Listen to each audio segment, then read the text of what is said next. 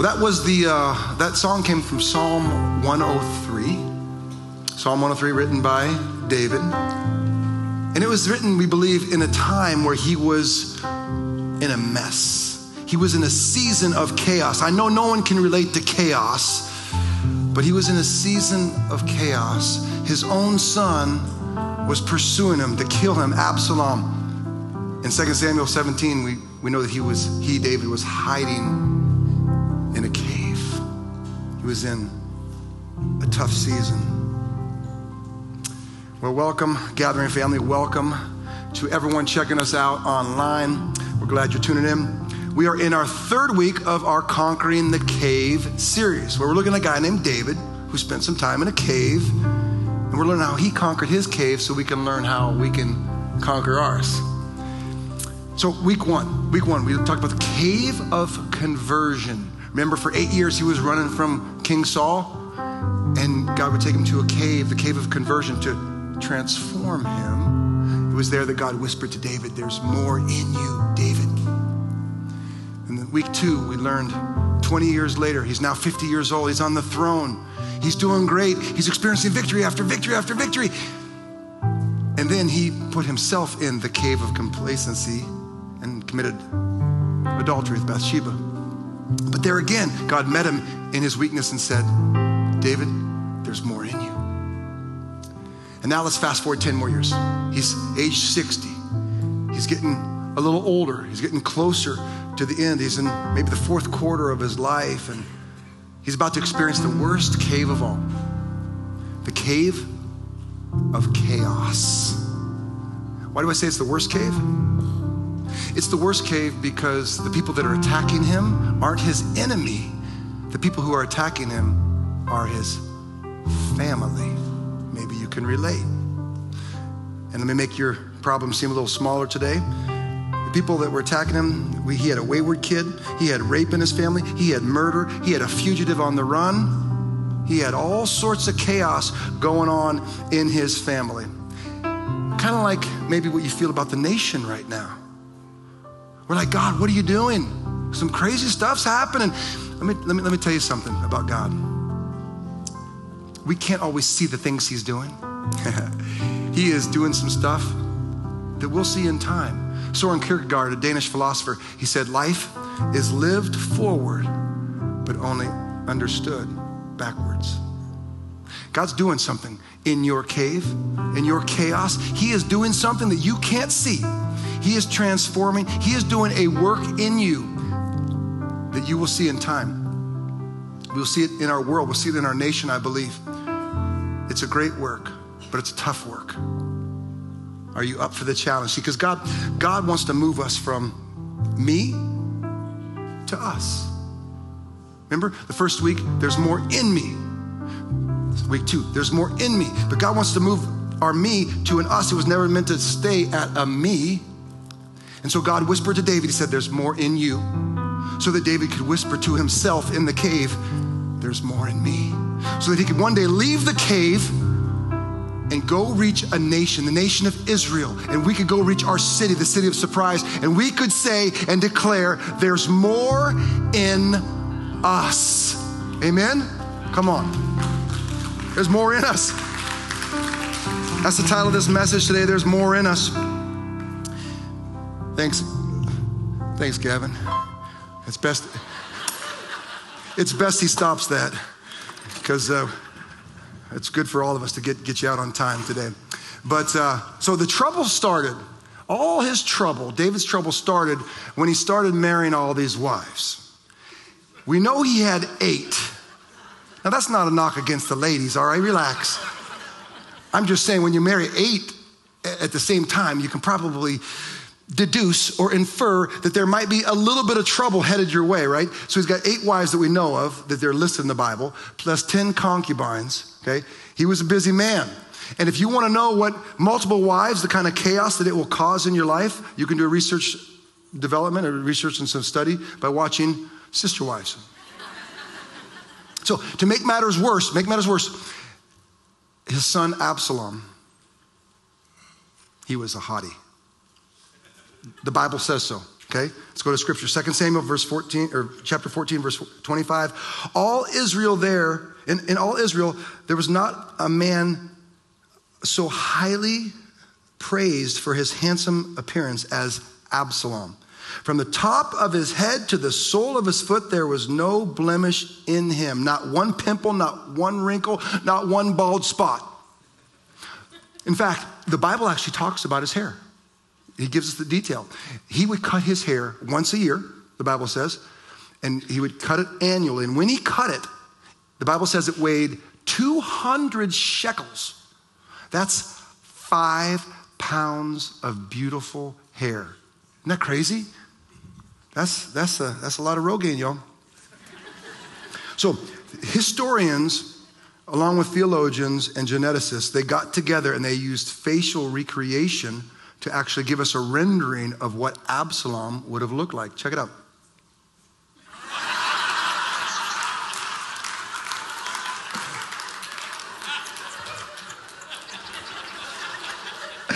Oh, never gets old. And I don't know what Pastor Jordan's deal is with the bananas. Like every meeting, he's eating a banana, so we're always like taking pictures in our meetings and some banana fetish, I don't know. So if you want to read the story of Absalom in its entirety, it's 2 Samuel chapters 13 through chapter 18. I encourage you to do that at home. Study the Word of God. Don't just listen to me once a week. Man, take your Bible, read it, study it. It's some powerful stuff in there. But let me give you a quick overview. So Absalom was the third son of King David. Now, the problem with being the third son is you're not the first son. The first son gets to inherit the throne. He's third in line. Now, he had a brother, Kileab. Somehow we think he died because he wasn't mentioned. So really, he's probably only got one speed bump to get over. And I say it that way. That sounds terrible. But that's the way he looked at it. Absalom was not a nice guy. His brother, the oldest of King David's kids, was Amnon. And he was a trip too. Let me tell you about Amnon. Amnon, he had a crush on Absalom's sister. Absalom's sister was, and by the way, they have different moms. Amnon and Absalom, they have different moms, so they're only half brothers. So he's got a crush on Tamar, which is Absalom's sister, which back in the day, the bloodlines were more pure, and so that's okay if you live there or live in Kentucky. There was a guy from Kentucky. I said that first service. He came up to me afterwards. He's literally from Kentucky, visiting today for the first time. He's probably not coming back. But so Amnon, he was a trip. He really wasn't in love with Tamar. He was more in lust with her because what he did is he tricked her. He tricked her into he said, I'm sick, will you bring me food? So she brings him food to his house to be a blessing to her half brother. He bolts the door. He rapes her. And it's really sad because the consequences of sin, she would go to live with her brother Absalom after that. And the Bible says she was a desolate woman. Really sad. But David, for all the things he did right, the one thing he may have done wrong here in this story is that the Bible says he was furious over this. His son, Absalom, his son Amnon, does this terrible, heinous thing, right? And the Bible says he was furious. He didn't do anything. James Baldwin said that not everything that is faced can be changed, but nothing can be changed until it's faced. We got to face our issues, right? And so 2 years goes by. What do you think happens to Absalom? He gets angry for what Amnon had done to his sister. He gets angry and he plans and he plots. And 2 years later, he has this party. He has all his brothers over to this big party.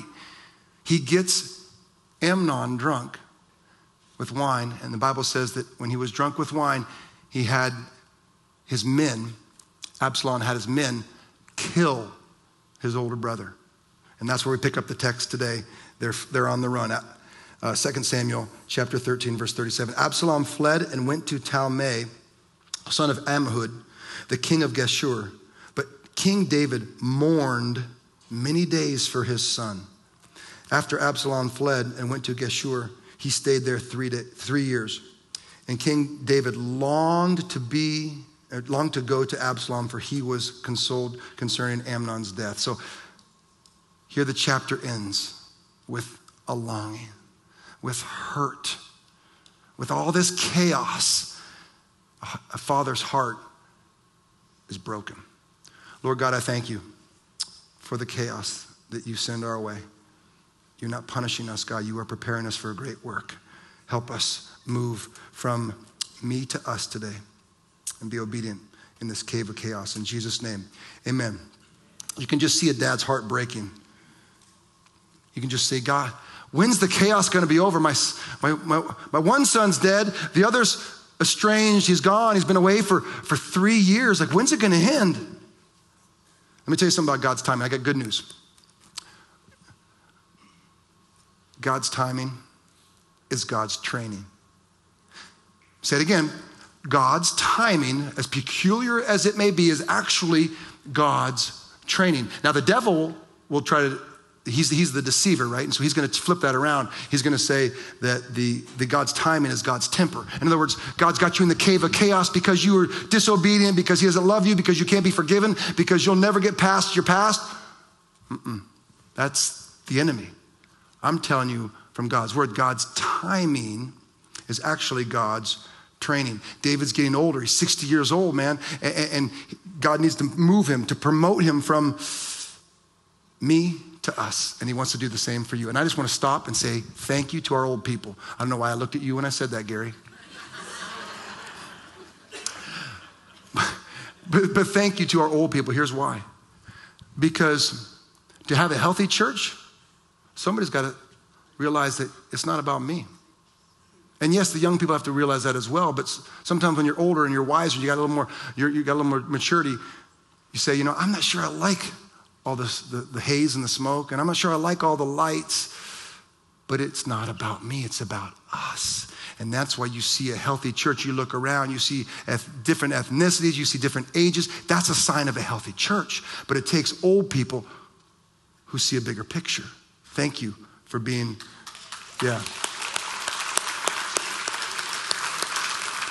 All the old people are like, am I supposed to clap? And what constitutes an old person? I ain't stepping in that one. You can figure that out.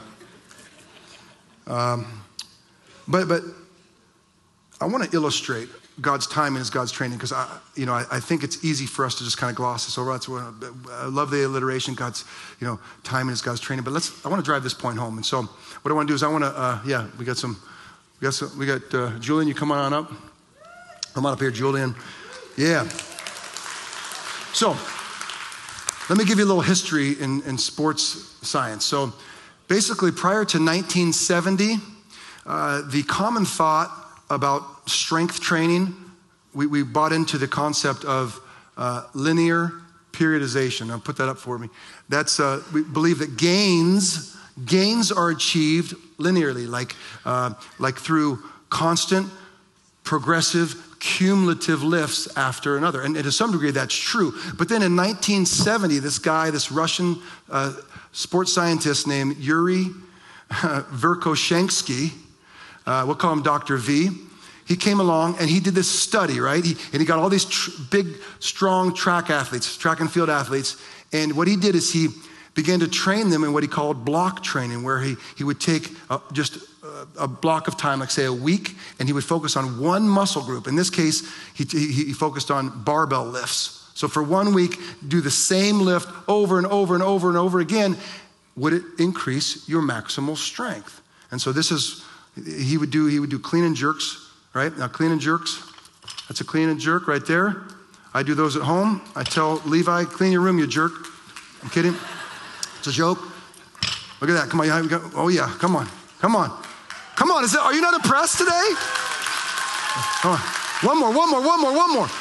Up. Up. Come on. Give God praise for a nice clean and jerk. Yes, that was good, man. That was good stuff. And if you think it's so easy, you come up here and try it, all right? Trust me, that's a lot of weight. I know there's some dude in here. My fireman, I know you're like itching. You're like, Jones, let me show you. Nah, sorry. We actually did that last service, and it got kind of messy. We had a lot of egos going on. So what do you think they found in this study? Well, they began to test the people, and what they were finding is the strength, the maximal strength after a week of this intense, focused activity in one muscle group, they found that it actually decreased. And so everyone's like, Dr. V, your study is a failure, you know? And he's like, well, no, I'm gonna keep it going for a little while longer. And so a girl that was in the study became pregnant, and she's like, hey, I'm out. And he's like, well, can we continue to monitor you? He's like, yeah, no problem. So they test her a week later or so. Same thing. Guess what happened to her strength? It increased by 30%. So Dr. V's like, what's going on here? Intense workout followed by a delay, increase. So he tests the rest of them, does the same exact thing. Intense works out in a block, gives them a rest, comes back and tests them, 30% increase. Here's what I'm saying. The delay produces the gains. It's true in our physique and it's true in your faith. There's a delay, a God-induced delay, because God's training is actually God's timing is God's training. And so that God-induced delay gives us gains. I got some proof. And y'all are way too quiet. I don't know where you all grew up in church, but in this church we're loud. And the funny thing is, service one is loud as can be. We got people running down the aisles doing cartwheels. Not really. But they're crazy loud, and y'all are like, oh, I'm in church. Like we're having some fun in here. Are you excited about Jesus today? Come on. Shoot. Don't give the Daytona 500 your best praise. Give it to Jesus. Come on. Cardinals got nothing on heaven. Amen. So I got proof, and it's a big announcement. Okay, some of you heard about a big announcement. Here's proof that the delay produces the gains. So 3 years ago, we bought 12 acres on Olive and Reams, and we were so excited. I'm like, we're gonna build, woohoo! God said, pump the brakes, delay. There was an easement that we couldn't get resolved. So a year later, Gary, through some great salesmanship, this is a really cool story. I wish I had time to tell you. But he calls the people that own the 16 acres that were connected, and he's like, can we buy it? And they're like, no. And then they call us back, yes, right? And so we end up buying that. So now we've got 28 acres. This was now 2 years ago. And I'm like, we're gonna build. And God said, delay of game. Like, what's going on, God? Delay after delay. Well, there's still this easement issue. We still couldn't build. Then, I don't know, about 8-9 months ago or so, a landowner that builds homes came to us and said, hey, your 28 acres, we'd like to offer you. We'd like to buy it, and we'd like to give you an offer on that. Oh, yeah, well, what's your offer?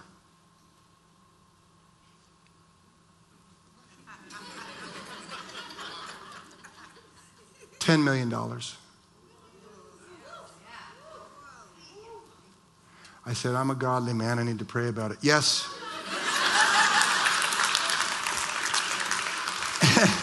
And so the delay produced a gain. How much gain? Well, we have a total of 3 million into it. So if you're not good at math, that's a $7 million gain produced by the delay. God, what are you doing? Just trust me, son. Just trust me. So here, bring up to speed. The 28 acres is currently under contract, and it's due to close in a couple months. We are currently securing a 16-acre parcel that is very close to here. Yeah, so those of you that live around here, you'll be happy to hear that. It's very close to here. You could pretty much walk to the location from here. And here's the plan. If all goes well, everything closes on the land, on the 28 acres, and everything offers that are finalized on the current land we're trying to buy. If all that goes well, like we think it will, basically the plan would be we would own 16 acres close to here, free and clear, and have $2.5 million to put towards the new building. Praise God, come on. The delay produces the gains. But now, in full disclosure, we're looking at 2.5 years from the time that we begin building. That ain't me, y'all. That's just how long it takes. So from the time we start, which hopefully that'll be in the very near future, then it's about a 2.5 year period. And by the way, there's a business meeting, if you want to know more, 2 weeks from now, September 11th, 12:15, after the second gathering in 2 weeks, we're going to have a business meeting. You can ask all the questions. And if you want to know more, you can see Pastor Michael. You can see one of our elders, Gary, and some of the others. They'll be out there. But you say, but Pastor John, what are we going to do? Because we're running out of space and we can't make it here. Yeah, praise God. Praise God. We've been here since January, and I think we've grown by almost 400 people, right? Yeah, that's a lot in, I don't know how many months that is. Yeah, so God's doing something. God's doing something crazy in our community, and he's using in part the gathering to do it. And I'm so excited, but I'm also like, God, what are we going to do? We can't go to another service, a third service, because people get here at 5 a.m. just to set it up to get ready for our 9 o'clock and our 10:45. And so we can't do any more services. So God, what are we going to do? Now what? Well, God worked another miracle. Beginning September 25th, in a few weeks, we will be moving to the Vista Center for the Arts. Come on. Over there on Greenway and Parkview Roads. It is the biggest and best venue in town. It seats 1,400 people. This seats 500. And so we have all the space we'll need to grow into the church that God is growing us into. And here's the cool part. Remember last time we were there, we kind of had a bad experience because they started booking stuff when we were there. How you know that's not going to happen again, Pastor? Well, because Jim Dean, the new Dysart superintendent, is a godly man. And he loves the gathering, loves what God's doing. And we were doing a contract where they're not going to, with the exception of a few small things they have already booked, they're not booking anything for the next 2 years at that place except for the gathering on Sundays. Amen? Come on. And it just reminds me of this quote. When it's not in God's time, you can't force it. When it is God's time, you can't stop it. Amen? Come on. All right, so I've been sitting on that for a while, and that news, and so thank you for trusting me. I know some of you are like, what are you doing? What's this going? I'm like, I want to tell you, but until things were farther down the road, I didn't feel like I was released to. So thank you for your trust. We take that very seriously. I take that very seriously. But I just wish, back to our story, I just wish that I could, you got, imagine you're in David's place. You got a son who murdered another one of your son. You got the whole rape thing. You got a son that's estranged, but even though he did this terrible act, you still kind of miss him. And so I wonder what he was going on through in his head. I wonder what he was thinking. I wonder what his prayers were like. We know the answer. We know the answer. Psalm 62 was written during the persecution from Absalom. And so in the midst of his persecution, right, this is what he writes. This is what he says to God. My soul find rest in God. Do you know that sometimes you need to speak over yourself? My soul, find rest in God. Talk to yourself. You're not crazy if you talk to yourself. My soul find rest in God. My hope comes from him. Truly, he is my rock and my salvation. He is my fortress. I will not be shaken. Someone needs to hear that. You feel the tremors, the shaking of chaos. And you need to cling to Jesus and say, I will not be moved. The enemy thought he had me, but Jesus said, you're mine. I'm steady in you. The world's, all hell is breaking loose around me, but I'm steady. I'm firm in Christ. I will not be shaken. My salvation and my honor depend on my parents' opinion of how I raise my kids. That's what some of us think. That's how some of us act like, not David. My salvation and my honor depend on God. He is my mighty rock, my refuge. Trust in him at all times, you people. Pour out your hearts to him. Don't act like you got it all together. I give you permission to be a work in progress today and stand under the grace that fell from the cross that day when the blood fell. Like, I give you permission to be a work in progress. Pour out your heart to him and say, God, I need you. For God is our refuge. Whew. You know what's noticeably absent from that? What we would have said. Fix my mess, God. Please. In Jesus' name. Fix my mess. Oh, and help the orphan down the street. It's true. It is true. He didn't pray, God, fix my mess. He gave God praise. And I think a lot of us, when we're like Elijah, call down fire from heaven. I want to call down fire. There's a few enemies. I want to call down fire. I'm not going to lie to you. Smite him with fire. What happened to him? I don't know. He just was like a spontaneous combustion. I don't know. But fire is not the fix. Faithfulness is the fix. Yeah. I'm glad you're back. I don't know where you were for the last 20 minutes, but this church needs you in that front row.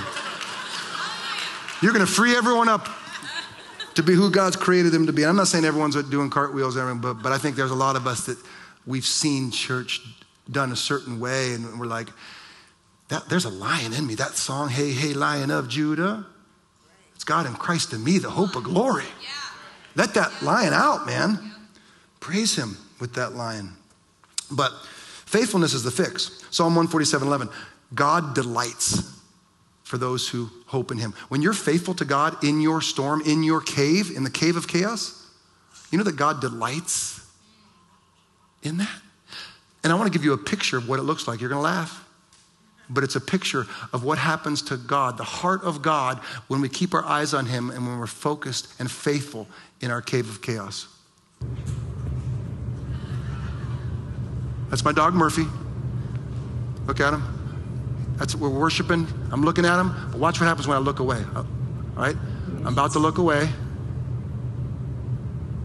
He doesn't hear praise. It stops. You're a good boy. You're a good boy. You're a good boy. And it starts wagging again. Watch it. Wait. Wait for it.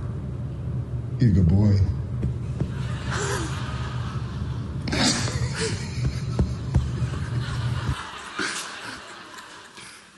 You want to warm the heart of your God? You want to bless your Father? Bless your name, oh Lord. We just sang about it. Yeah. Be faithful. 341 times in the Bible, you will find the word faithful. Yeah. God never said to be clever. He said, be faithful. Be faithful. Be faithful. Yeah. Something happens in the cave. Remember we talked about the cave of conversion? There's a transformation that happens, a good transformation, but there's also, if we're not careful, a transformation that happens in a bad way. If we're not careful, we can transform into rappers. I'm not saying rapping is bad, but just hear me out. All of a sudden we get in this cave, and I know you're a rapper. We heard you at the women's retreat. That was awesome. Don't let her fool you. She can rap. But something happens. Remember Vanilla Ice? Finish this line. If there's a problem, I'll solve it. And that's exactly what we think our job is in the midst of our cave of chaos. Oh, there's a problem. And so, God, you need my ingenuity, right? You need me to, okay, I'll help you out, God. I'll go ahead and solve it, right? And we begin to try to fix a bunch of stuff. And God said, the fix is faithfulness. I just need you to be faithful. Yeah. I just need you to do the next right thing. I got you in here for a reason. I'm doing something you can't see, you can't know. It happens over time. I'm training you. But I don't need you to be clever. I want you to begin to ask this question. Ask this question. Is this a problem to solve or a tension to manage? Because not every problem is a problem. Some of it's irreconcilable tension that is commensurate with the Christian life. In this world, you will have trouble. You will have chaos. You will have some drama. I'm not talking about the self-induced drama you went because you were in the club, right? I'm not talking about that. Don't be stupid, right? That's First Assumptions 3:14. Don't be stupid. But you're going to have some trouble. You're going to have some chaos. And not all of that is yours to fix. Thank you. Yeah, free me up, man. I mean, I don't have to. No, God says just be faithful. Stop trying to fix stuff. It's like the wife who covers for an absent husband and she becomes codependent. Or the parents that swoop in and save the day. Don't save the day. The other day, my kid, Levi, he was flying in his little Ford Mustang. That's all right, happens all the time. Guy in the blue shirt. I'm totally joking. I'm totally joking. Could you safety get him out of here, would you? I'm totally kidding. So he's storming out of the neighborhood, right? He's storming out of the neighborhood, and he's in his little Ford Mustang. It's a four-banger. I mean, it's not a 5.0, but it is a turbo. And he was using the turbo through our neighborhood. And I'm like, oh, no. So I pull over. I call Levi. I'm like, hey, you can't be driving like that. I said, if you get a speeding ticket, you're paying for every dollar of that ticket. Oh, and by the way, your insurance is linked to ours. And so you're paying the increase for all of our insurance. And you say, oh, you're such a jerk. Well, I told you last week, yes, I can be a jerk. If you can listen to last week's message if you missed it. I got my issues. But that's not an issue at that point. That's training up a child to learn how to be faithful, where mommy and daddy don't swoop in and fix their mess.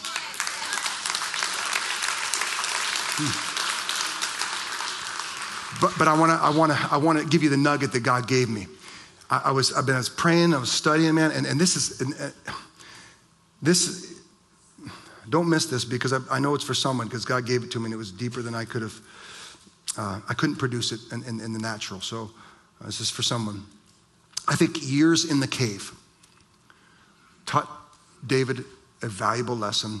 You see, we all have an Absalom that's attacking us, right? God's not, don't try to pray your Absalom away, right? I mean, God's probably not going to take your storm away, your cave away, but he will teach you to be faithful in the storm. And so we all have an Absalom attacking. And so here's what I think he learned. The cave is not about killing the Absalom that's attacking you. It's about killing the Absalom within you. Someone say amen. Say amen like it could be for you and not your neighbor or you're not your spouse. I'm so glad he came to church today. Whew, that was for you, sweetheart. It's for me. I'm just telling you, it's for me. And see, we want to go from me to us. That's a progression, right? God wants us to do that. Guess what's right smack in the middle? Your Absalom, my Absalom. Can't go over it, can't go around it, gotta go through it. We gotta go through it. We gotta go through that Absalom. You know, people say, oh, I pray for knowledge. I want to go deeper. That's a big one in church, right? If you've been in church for more than like 2 weeks, you're like, I want to go deeper. Well, deeper isn't a measure of knowledge, right? I mean, it's good to memorize scripture. It's good to have knowledge. That's awesome. I mean, David did that, right? The word, he said, have I hidden my heart that I might not sin against thee? That's old King James Version, right? That's good to memorize scripture, but knowledge is not necessarily understanding. Knowledge is not wisdom. Wisdom is knowledge applied, knowledge lived out. I want to raise up a generation of believers who read their Bible, who have deep understanding, not just can quote a bunch of scripture. Like, that's awesome. Memorize scripture. I'm all for that. But I want to go deeper. And I want to have discernment and understanding the supernatural, right? I want to be ready for what God's going to do in my life and in the life of this church. And here's what I think. Here's a measure, I believe, of depth. You ready, Mike? Big calves? All right? Guys got the biggest calves. We should have had you do that. Oh, man. I wish I had time. Huh? Leg extensions. So here's what we need to get to the point. To where we say, I'm the problem God's trying to solve. When we get to that place, there's a freedom that occurs when we realize that He's working on me. I went through a church transition. It was pretty painful. I don't know, about 4 years ago. And I was butthurt, if I'm being honest. Can I say that? All right. I was hurt. I was hurt. And for 8 months, I couldn't heal. You know why I couldn't heal? Because I liked being the victim. It was easier to be the victim and be ticked off than to just, number one, forgive, but also realize I was complicit, right? Like there's things I look back and I did wrong. I wasn't the victim, and neither are you. I mean, bad things may have happened to you, and I'm sorry if they did. Like, I'm sorry. But like, I refused to live the rest of my life as a victim. And I couldn't heal because it was just easier being a victim. It was just easier being mad at somebody than to say, God, what are you teaching me? And so I had to release something. I had to do something that I'm going to ask you to do. I'm going to send you home because I love you. And I'm a shepherd and I care about your heart. I care about your life. I care about your families. And so I'm going to give you an assignment to do this week. Your assignment is this, very simple and yet hard to do. Release your Absalom. We all have an Absalom to release. What's yours? What does it look like for you? For me, it was victimhood and kept me from victory. For somebody else, it's blessing. I know it sounds crazy. What do you mean? A blessing. There was a blessing that God gave you. It had an expiration date, like a jar of milk, right, or a bottle of milk. It expired. And God said, I want to give you something new. I want to bless you. I want to do something this season, but you're trying to recreate the past. That blessing has expired. Release it. Maybe for somebody, your Absalom is a lifestyle. Your lifestyle has become a limitation to the call that God has placed on your life. You're too busy trying to be like the Joneses. You don't have time for Jesus. For somebody, it's a habit. A habit is your Absalom. And you're holding on to that habit, but really that habit's holding on to you, and it's holding you hostage. We lost a 53-year-old who goes to this church. He died of fentanyl this week. Don't let your Absalom hold you hostage. For somebody, it's a dream. It's a dream. What do you mean it's a dream, Pastor John? Dreams are good. Not if they're not from God. I've had a lot of dreams that weren't God dreams, and if it doesn't align with your will, no way. Release it. Drop it. For King David, you know his Absalom, or his Absalom was Absalom. It was a person. Because, I know it sounds crazy because, wait a second, we're supposed to love our kids and raise them up like Christ. Well, yeah, but anything you put before God is idolatry. Even your kids. Yeah. Like a lot of us, we want to live vicariously through our kids, and we want them to be and have what we didn't have. God says, seek first, Matthew 6:33, the kingdom of God and his righteousness, and all these things will be given to you as well. A good, healthy family, like we'll take care of that, but seek me first. Yes. Seek me first. And here's the crazy thing, guys. I want to teach you this from God's word today. What did David do? What did David do when Absalom walked out of his life? We read it in the first scripture we read. He mourned. Remember? He mourned. What was God doing when he took him out of his life? Because some of y'all, spoiler alert, some of you know the story and how it ends, and it doesn't end well for Absalom. He's not a good guy. Now, everyone's redeemable, but not everyone is redeemed because of their choice, right? Free will. And so what was God doing? God was taking him out of his life to bless him. It was a miracle that he took him out of his life. And you know what he's doing over the miracle? Mourning. Stop mourning over your miracle. God's doing something and you can't see it. You don't understand it. It feels like chaos, but it's actually a blessing. It's actually a miracle. And we're whining to God. God, why you take Absalom out of my life? Trust me, you're going to thank me. You're going to thank me. I love what Toby Mack said, he said, don't worry about the people God has removed from your life. He heard conversations you didn't, saw things you couldn't, and made moves you wouldn't. Ain't that the truth? Yeah. Because then Absalom returns. He comes back. And 3 years later, he comes back, and you know what he starts doing? This joker, he hangs outside the gate to the city. And people come in, and they're like, oh, hey, Absalom, nice hair. And he's like, yeah, you like that? Yeah, so you going to see the king? Yeah, I'm going to see the king. Well, listen, you know, if I was king, I would represent you all a lot better. You would get VIP tickets to the ball game. You know, I would hook you up, I'd take care of you, and I'd be a better representation than my dad. I mean, you know, he tries, but, you know, he's getting kind of old. And you know, the Bible says that he stole the hearts of the people. That's what Absalom did. But I want to close by reading David's response.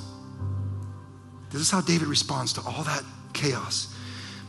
2 Samuel 15, verse 14. Then David said to all his officials who were with him in Jerusalem, come, we must flee, or none of us will escape from Absalom.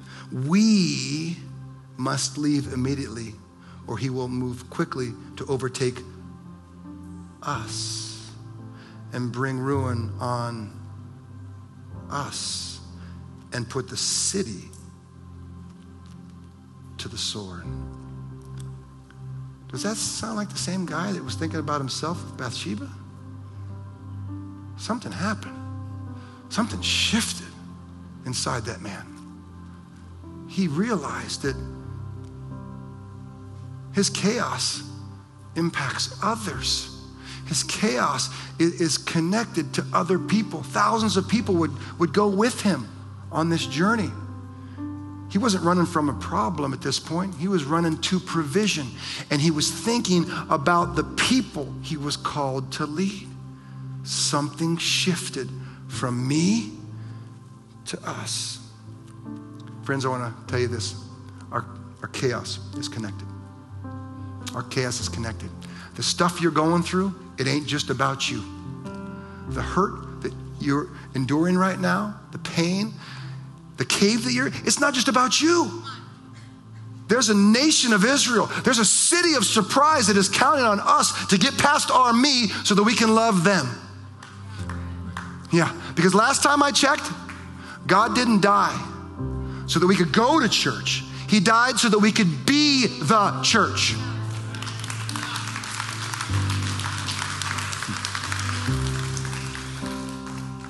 That's why I'm so thankful for people like CCV. All the stuff they've gone through as a church, and they did something chaotic. In the midst of their chaos, a couple of years ago, they took an offering. They said, we want to give to other churches because we have 37,000 people that go to our church, like the biggest church in the nation. 37,000 people all total from all their locations, right? And praise God. But they realized that there's like 4.7 million in Phoenix, and so that they can only reach less than 1% of the city. And yet, did you know that when you drive by McDonald's, for every one McDonald's in Phoenix, there are 4 churches? There's a lot of churches. The problem isn't, do we have enough churches? Although I'm all for church planting, and we need that. The real thing is, how do we make the churches we have thrive so that we can reach our city? How do we do that? Well, they started a More Than Us initiative where they gave 27 churches resources. They gave us $100,000 and helped us buy the land. Because they realized that their chaos is connected. We're all connected to each other. Pure Heart. I just met with Pastor Dan Steffen over at Pure Heart this week. He runs a thing called Better Together, where he gets pastors together, stop thinking like this, and look at the whole world and how we can interact. Do you know that at the end of all their services at Pure Heart, they pray for other churches. Next week or the week after, they're going to pray for the gathering, because we're connected. The Gathering Church, what's our role? Well, we're leaving, as you know, on the 25th. We're not leaving, I guess we're moving.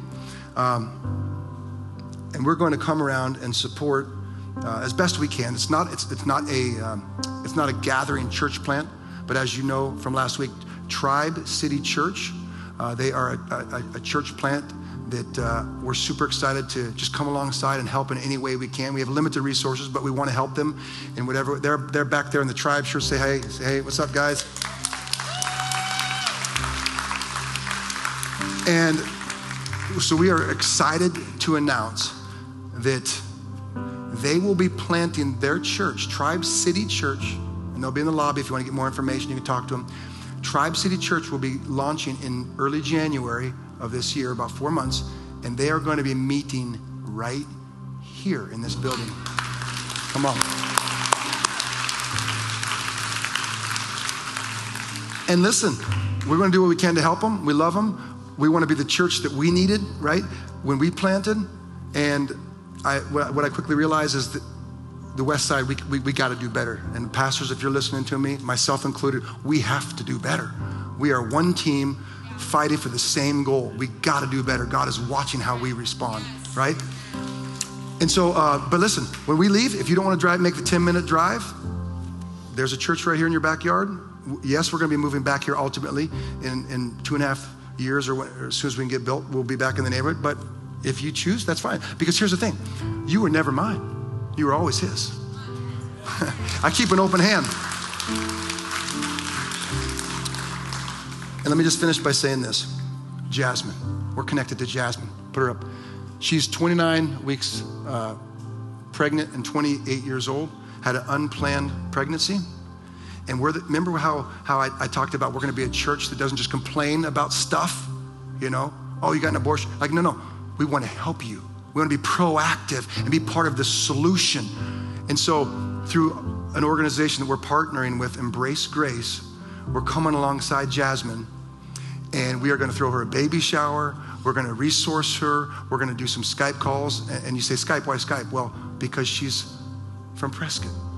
And guess who's the closest Embrace Grace cell to her? A little church without a building called The Gathering Church.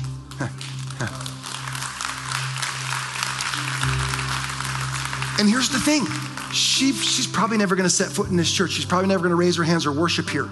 And that's okay, because there's more in us. And us isn't just about us. Us is about the body of Christ. We're connected to Jasmine. We're going to love her. We're going to treat her like our own. We're going to be there for her. Friends, there's more in us. God has got big plans for this church. And it looks a whole lot like loving messy people. Messy people like me. Messy people like you. Messy people who forget to turn off their cell phones in the front row. Amen. Amen. Is it your first time here? Yes. Oh.